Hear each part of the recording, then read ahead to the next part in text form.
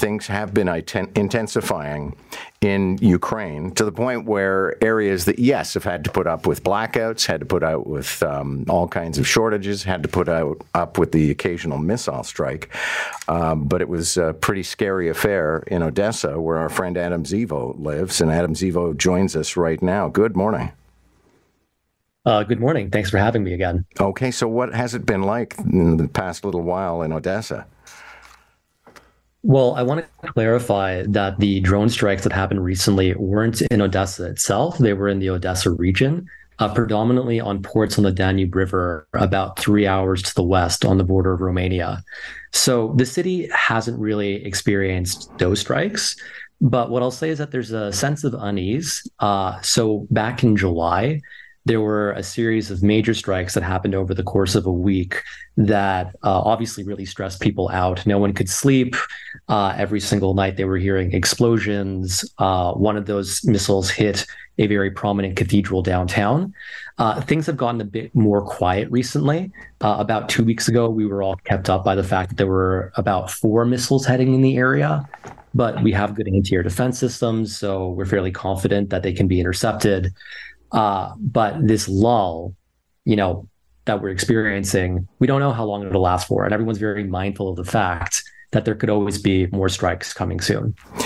The Ukrainians have shown incredible resolve in all of this, but at the same time, I mean, it's just relentless, this grinding war between Russia and Ukraine, where every single day people on both sides are dying. So I wonder if you can give us a bit of a pulse on, morale and how the general public reflects on all of this. I think the general public feels that victory is their only solution, because they're very aware of what happens to areas that are put under Russian control. We've seen what the Russians have done in areas that have been liberated. We've seen the torture camps. We've heard from people who have escaped occupation. It's not pretty. And the best way to describe it would be genocidal.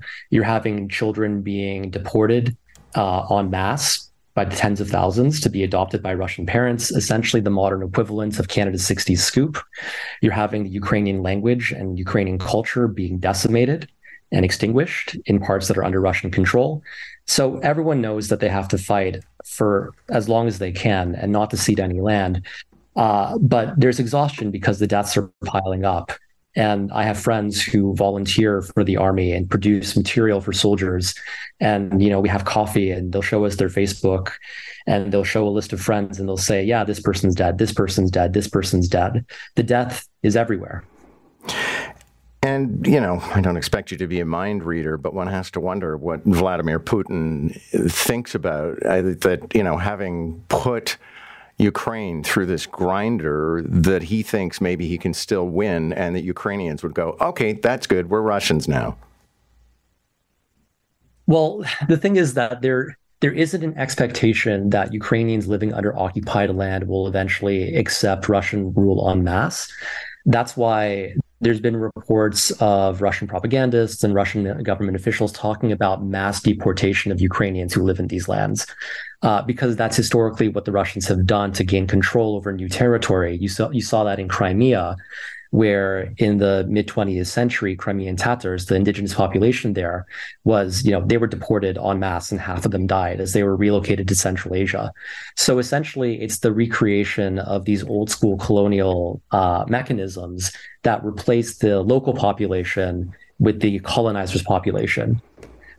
In terms of what Putin, is probably hoping for, most people assume that he's waiting out for the next U.S. election, because if the Republicans come into power, given their increasing hostility towards Ukraine, that might be game over for Kyiv if the Americans cut off their military support.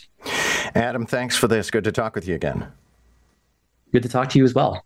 Adam Zivo writes for the National Post. He is a Canadian now living in Odessa.